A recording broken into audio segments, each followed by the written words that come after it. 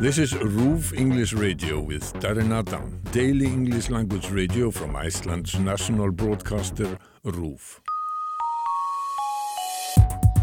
It's RÚV English, and I'm Darren Adam. Thank you very much for your time. I'm in East Iceland once again. I'm in Djúpivogur, in a house with the most staggeringly beautiful view of the east coast of Iceland. It belongs to SIGURÐUR GUÐMUNDSSON, the artist, who is also the founder of ARS LONGA, which is an art facility that I want to talk about. But so much to talk about with you. Shall we start with the time you spent out of Iceland as an artist? Because you have spent a great deal of time in the wider European art scene.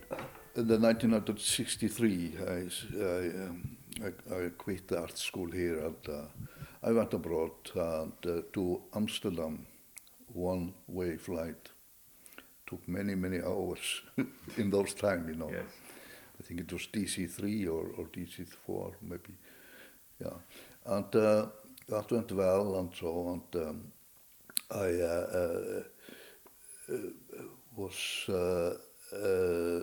I went to a kind of an academy there.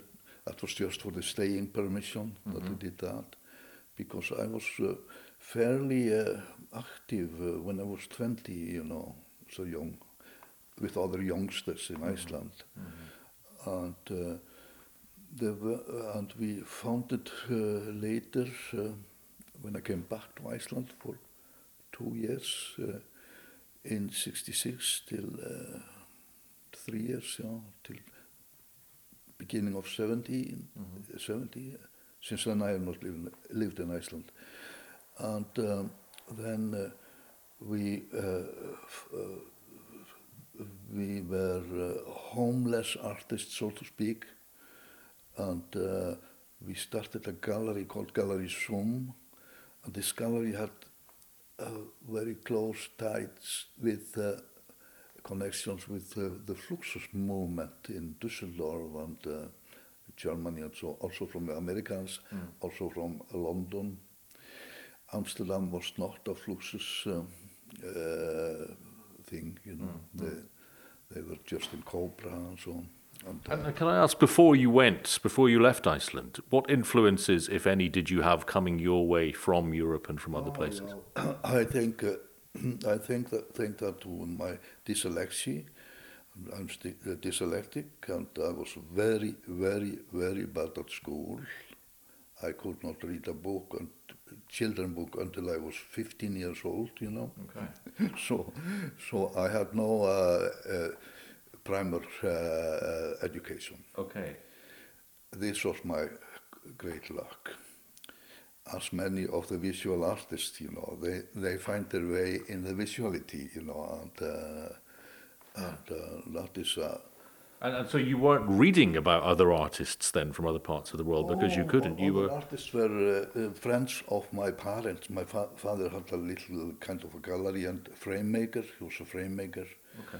And all the artists at that time, you know, when I was growing up, they were family friends of my father's and mother's home. Yes. And so I knew them all, you know. And so that was, and I was very fond as a youngster of, you know, reproductions of Edvard Munch, of course, Van Gogh, and this kind of 19th century artists. And were they influences then on your own art once you started to create yourself? I guess so, yeah. You know, I believe now, 100 years later, 60 years later, that the influence from the artwork to the artist is anonymous, you know. That is a kind of an oxygen. It gives,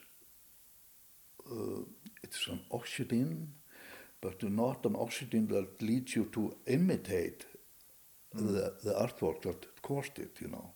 That is, of course, but you have to like it very much. Yes. To be able to get the oxygen out of it, you know, the radiation of good artwork. Yes. Not all artwork has that, you know, but, and also it is like the menu, you know, some, the art that I like or the art that I feel nothing about can be extremely good art, you know. Yes, yes. It's very common, of course. And nobody likes everything. That is the same as liking nothing, you know, actually. So tell me about your return then to, well, the time you spent abroad and then your return to Iceland. Where are we in time there? Then we are in the year 1966, and then there is already a group of underground in Little Reykjavik, you know. They were writers, they were composers, they were also visual artists and theater people. And that was very significant for the Fluxus movement that mixed all medias, you know. That is, at a certain moment you didn't know if you were a ballet dancer or a painter, oil painter. It was all the same, you know. Which was a very good podium, you know, to be on, you know. It's very rich, that gives a lot, you know. Avant-garde theater, avant-garde classical music and so on. Yes. This was very, very influential. We've spoken about this on RÚV English before. There seems to be a point, very roughly it's the 1980s, where the old Iceland gives way to the new Iceland, where things like the ban on television, for example, on a Thursday, well, it's not a ban, but you can't watch TV on a Thursday because there isn't any. The ban on dogs, the ban on beer, all of these things start to change. Iceland was a horrible country, horrible country. Really? It was so much bourgeoisie, so ugly version of Christianity and authority, and my God, it was.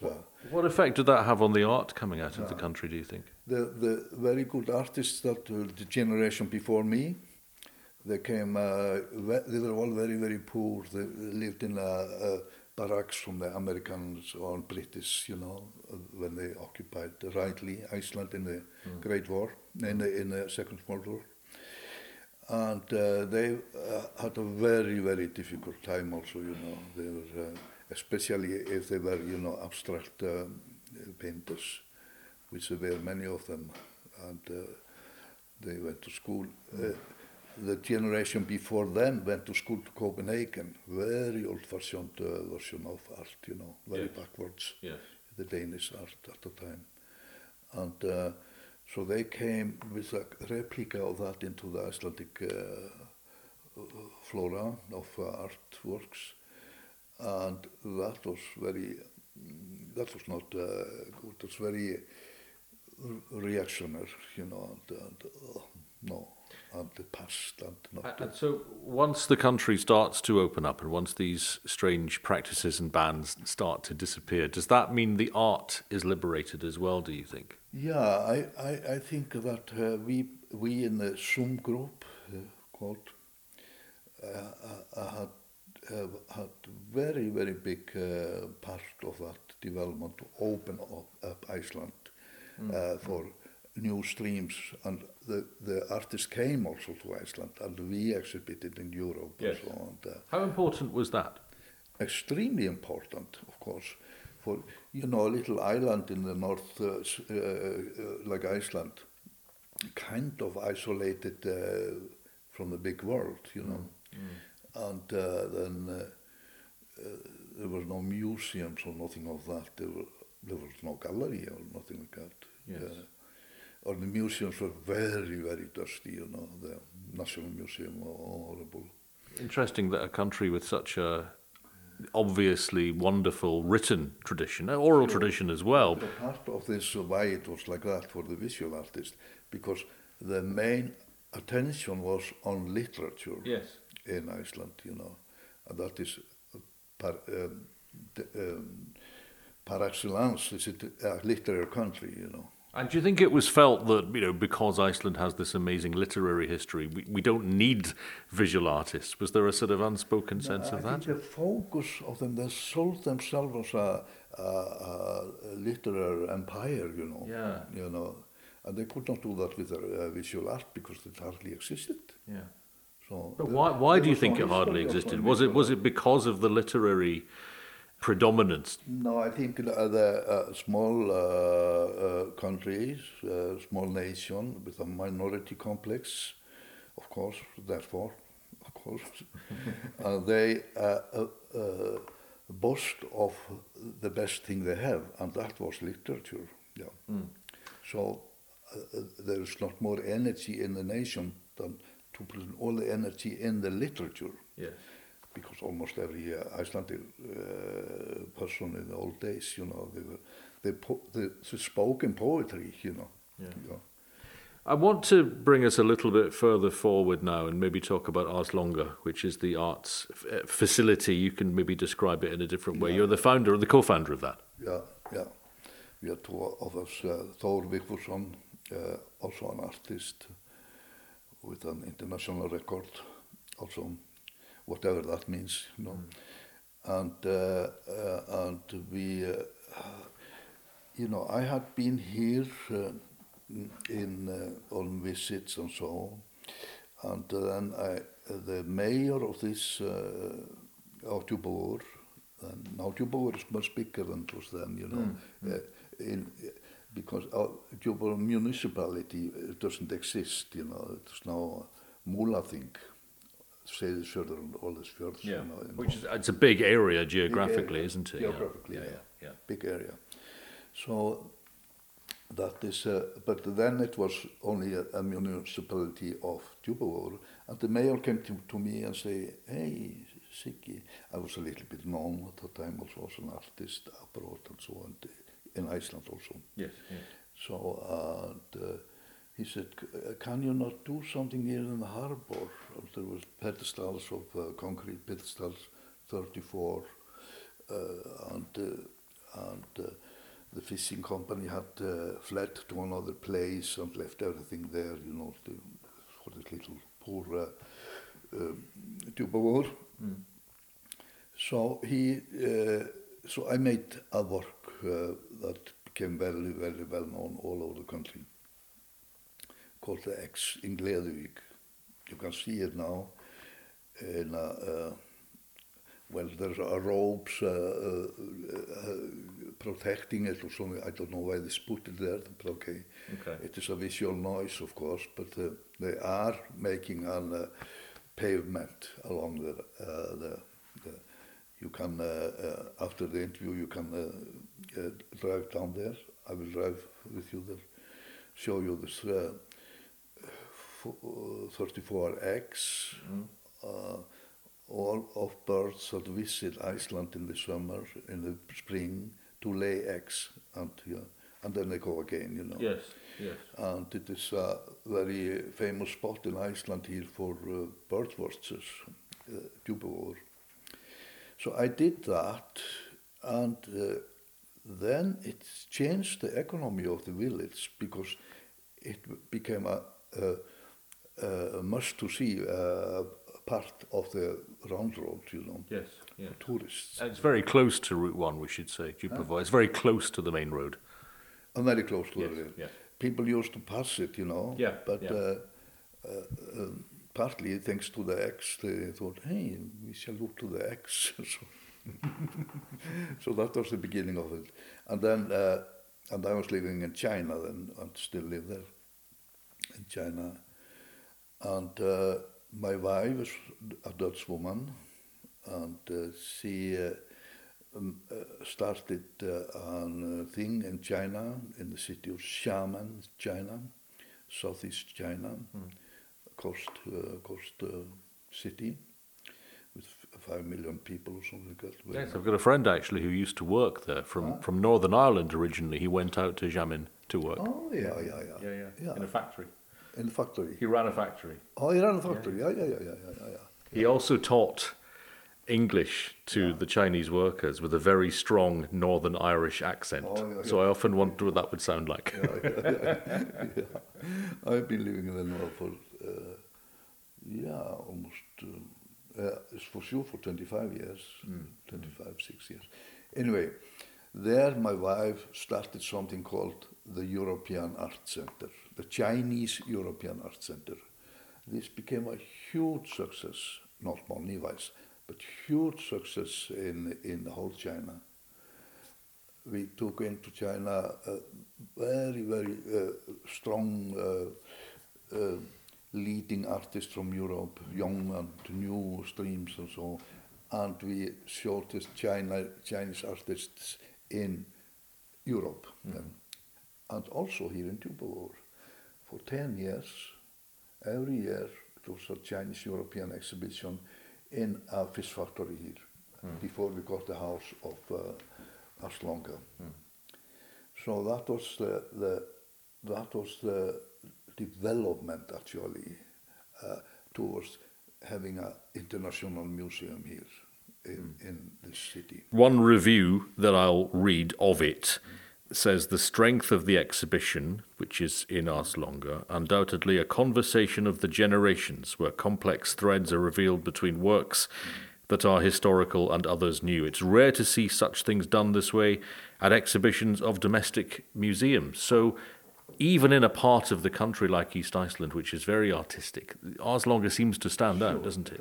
It's very, very, very well connected, thanks to me, maybe, not only me, but okay. Maybe I was primus motor in it or something like that, but I am not all-around man, so there are good people on the board in ARS LONGA, very good artists, good, intelligent. And so for someone then that goes to visit ARS LONGA just now, what can they expect? It is under construction, We got the building, then we decided to Þorvíkurson and I, on one of the openings in the fish factory, when we were opening there. We had always presidents opening it, Minister of Cultures, ambassadors, and sometimes famous artists and so on.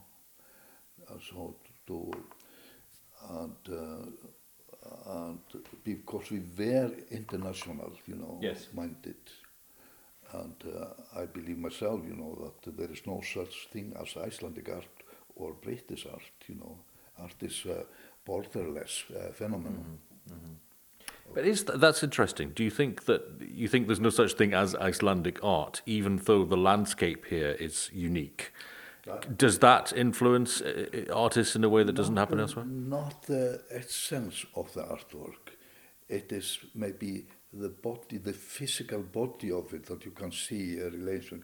You can, for instance, see that the Spanish painters, they have much more jolly feeling for painting, for colors than, for instance, Finland.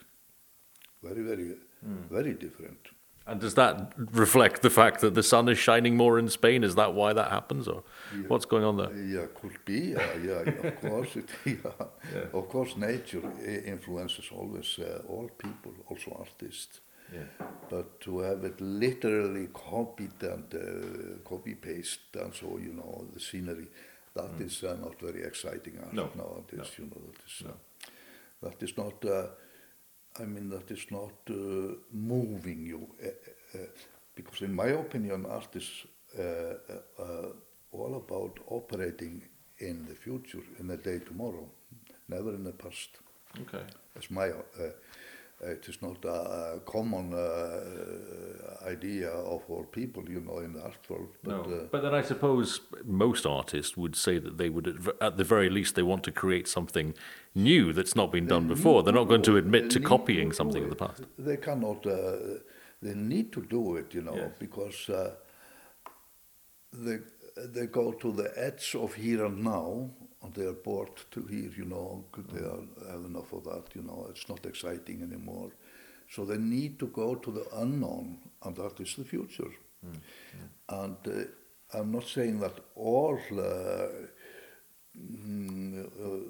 steps that leave the present will lead to a good artwork. I'm not saying that, but I'm saying when it happens that a good artwork is done and born, then it is new and unpopular in the beginning, a kind of no good, it's so. Is Ars Longa, do you think, the equal of any museum or gallery or exhibition space anywhere else in Europe? Well, it is a little bit, certainly not in Iceland, because, yeah, well, in Iceland even the Living Art Museum started similarly, in Reykjavik, and that came after SUM, the Living Art Museum, with the SUM people, so they have done a very good job, and they are very, but they are a governmental run place, kind of semi, and we are, with the Ars Longa Museum, we are independent completely, we don't fall under the museum law or something. No. But what I mean is, it's very ambitious, isn't it? It's got the ambition of. Yeah, very, very ambitious, and we are very, very good, well connected for things happening in many places in Europe, America, and in Asia. In a recent episode, I was in Seyðisfjörður. Yeah. At the Skaptafeld. Thanks to Dieter Roth, of course. Dieter Roth made actually Dieter Roth, the Swiss, German-Swiss Russian artist, Dieter Roth. Not the philosopher Dieter Roth, but Dieter Roth. Yes. And he died 10 years ago. And he was he came with all the Fluxus people to us in the Gallery SUM, He was very, very important person in the development of contemporary art in Iceland. But somewhere like Seyðisfjörður, which is a small town, Djúpivogur is a small town as well, on the east coast of Iceland. These are remote places, very beautiful places, but they're not at the center of things geographically in the way that some of the bigger museums obviously are in Europe. There's a phrase in English, they punch above their weight, don't they? They're more important than their surroundings, I suppose. Still it is positive that they try it, Yes. So it is nice to be visit some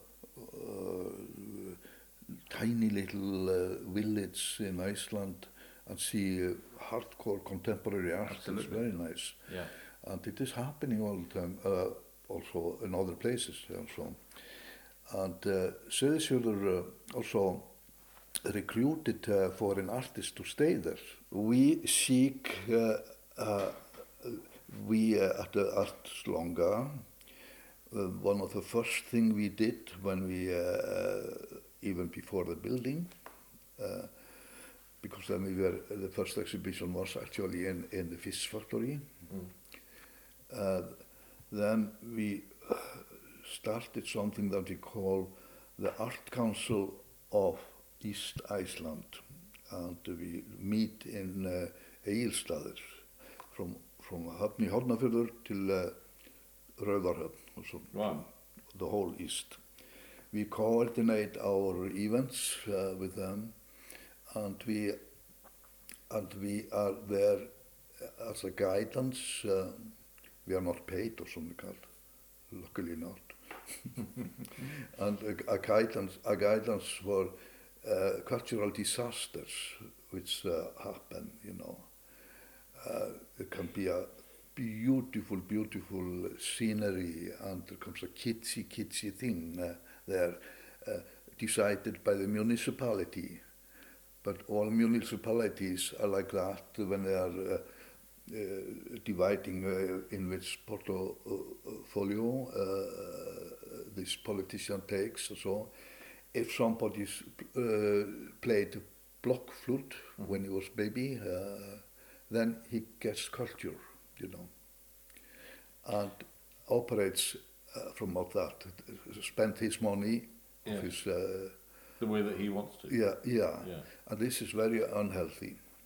Very unhealthy. And nothing about about amateur art is also good, It doesn't move anything, But it is entertaining for people. It doesn't. It leaves you with status quo, but it entertains you. Just briefly, as we're in this kind of territory, this sort of area, how well does Iceland as a country treat its artists, art of all kind, in terms maybe of public funding, in terms of the way, even at school, how art is taught and given space to grow? How seriously and how well are artists and is art treated here? I have been a teacher in many, many academies abroad and visiting artists here in the Reykjavik art schools and so on, art university. And I must say that anyway, the Icelandic nation is very fond of when an Icelandic artist has success abroad, and they celebrate it, and so on. They are more and more getting positive, the politics, seeing the fact that culture is a good business. Yes. If you reverse it and say no culture in a village or in a city is a very bad business. This is well known. Well, we found, didn't we? I think all countries found during COVID that the hit to the economy, because you couldn't go to the theatre, you couldn't go to a gallery, you couldn't go to a cinema. These fun things, these creative elements are actually a big financial part of the economy as well. Yeah, sure. Absolutely. And when they were I lived in New York for a while. Yeah. And when they were building Harlem, Harlem was, a little bit poor, quite poor, very, very poor, I can say, in 1918. And then they planted out, progressive galleries there, artists, studios, and so on. And 10 years later, it became popular, and they could sell their houses build new houses and sell it for a lot of US dollars. Good business. It is good business, and it's obviously an important part of the economy here in Djúpivogur. Well, this is maybe the physical benefit of it, but the spiritual benefit is unmeasurable. Yeah. And is that, just to conclude that point, is that spiritual benefit, do you think, something that is recognized as it should be? Yes, I think that is the case. It is not a hostile encounter anyway from the leaders or system and so on. Of course, it's always a minority of the populations that are interested in one of the many kinds of art. They are more for. They are more for entertaining things, sporter, okay. I have nothing against that also, and I'm strongly in favor of spreading the pop music, because these kids that listen intensely to pop music, they get completely moved by it, They just like being in love with it, It's very, very important for me, because if it would not be like that, then mankind would be in a big problem. Otherwise, they will turn into zombies if they stop using feelings. Yeah. But those feelings, as I say, if you've got, say, a Taylor Swift fan, Taylor Swift is the biggest pop star in the world, a Taylor Swift fan, those songs mean more than anything to that person, don't they? This is good.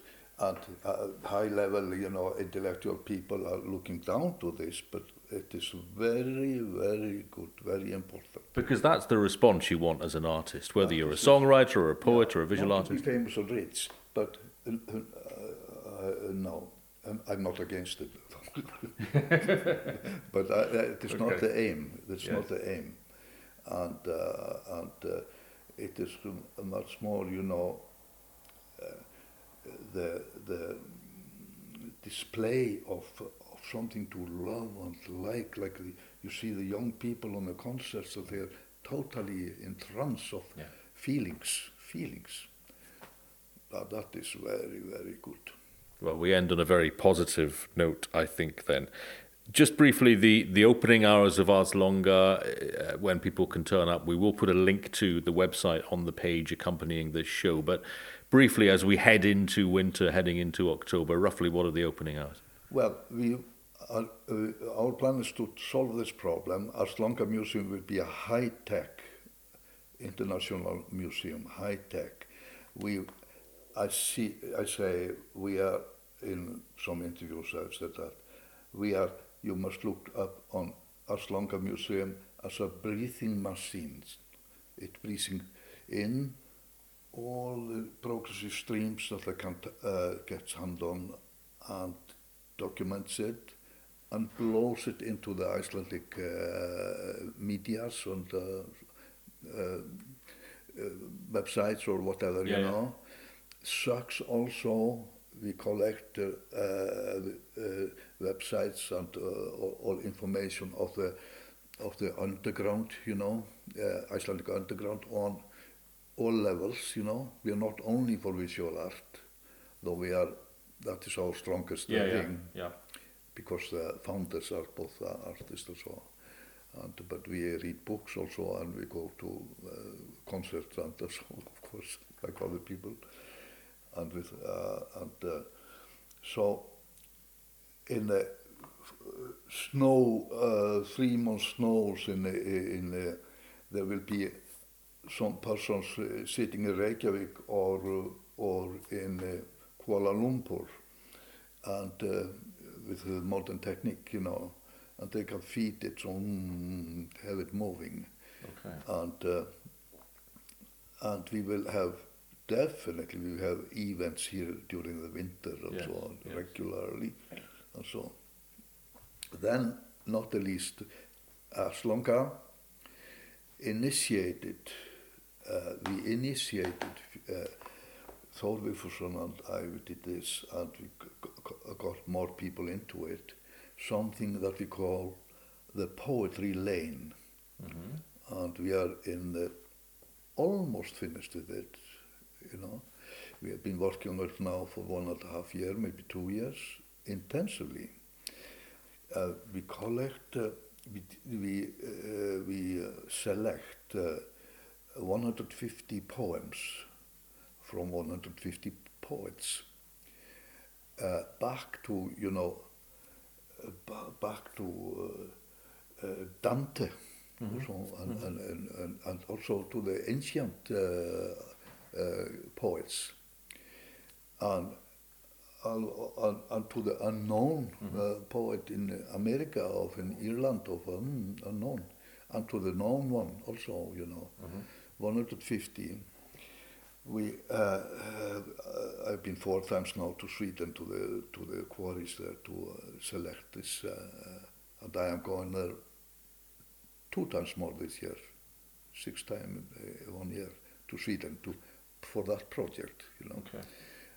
We have scholars in it, so and to, you know, and we take all the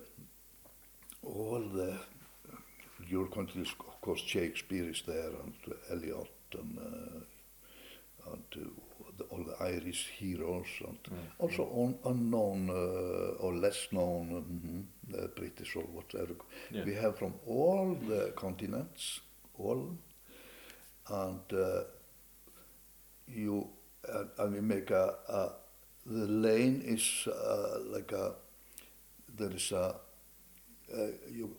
starts by the museum, our museum, the Ars Longa Museum, and it is a 1 hour walk. You go over,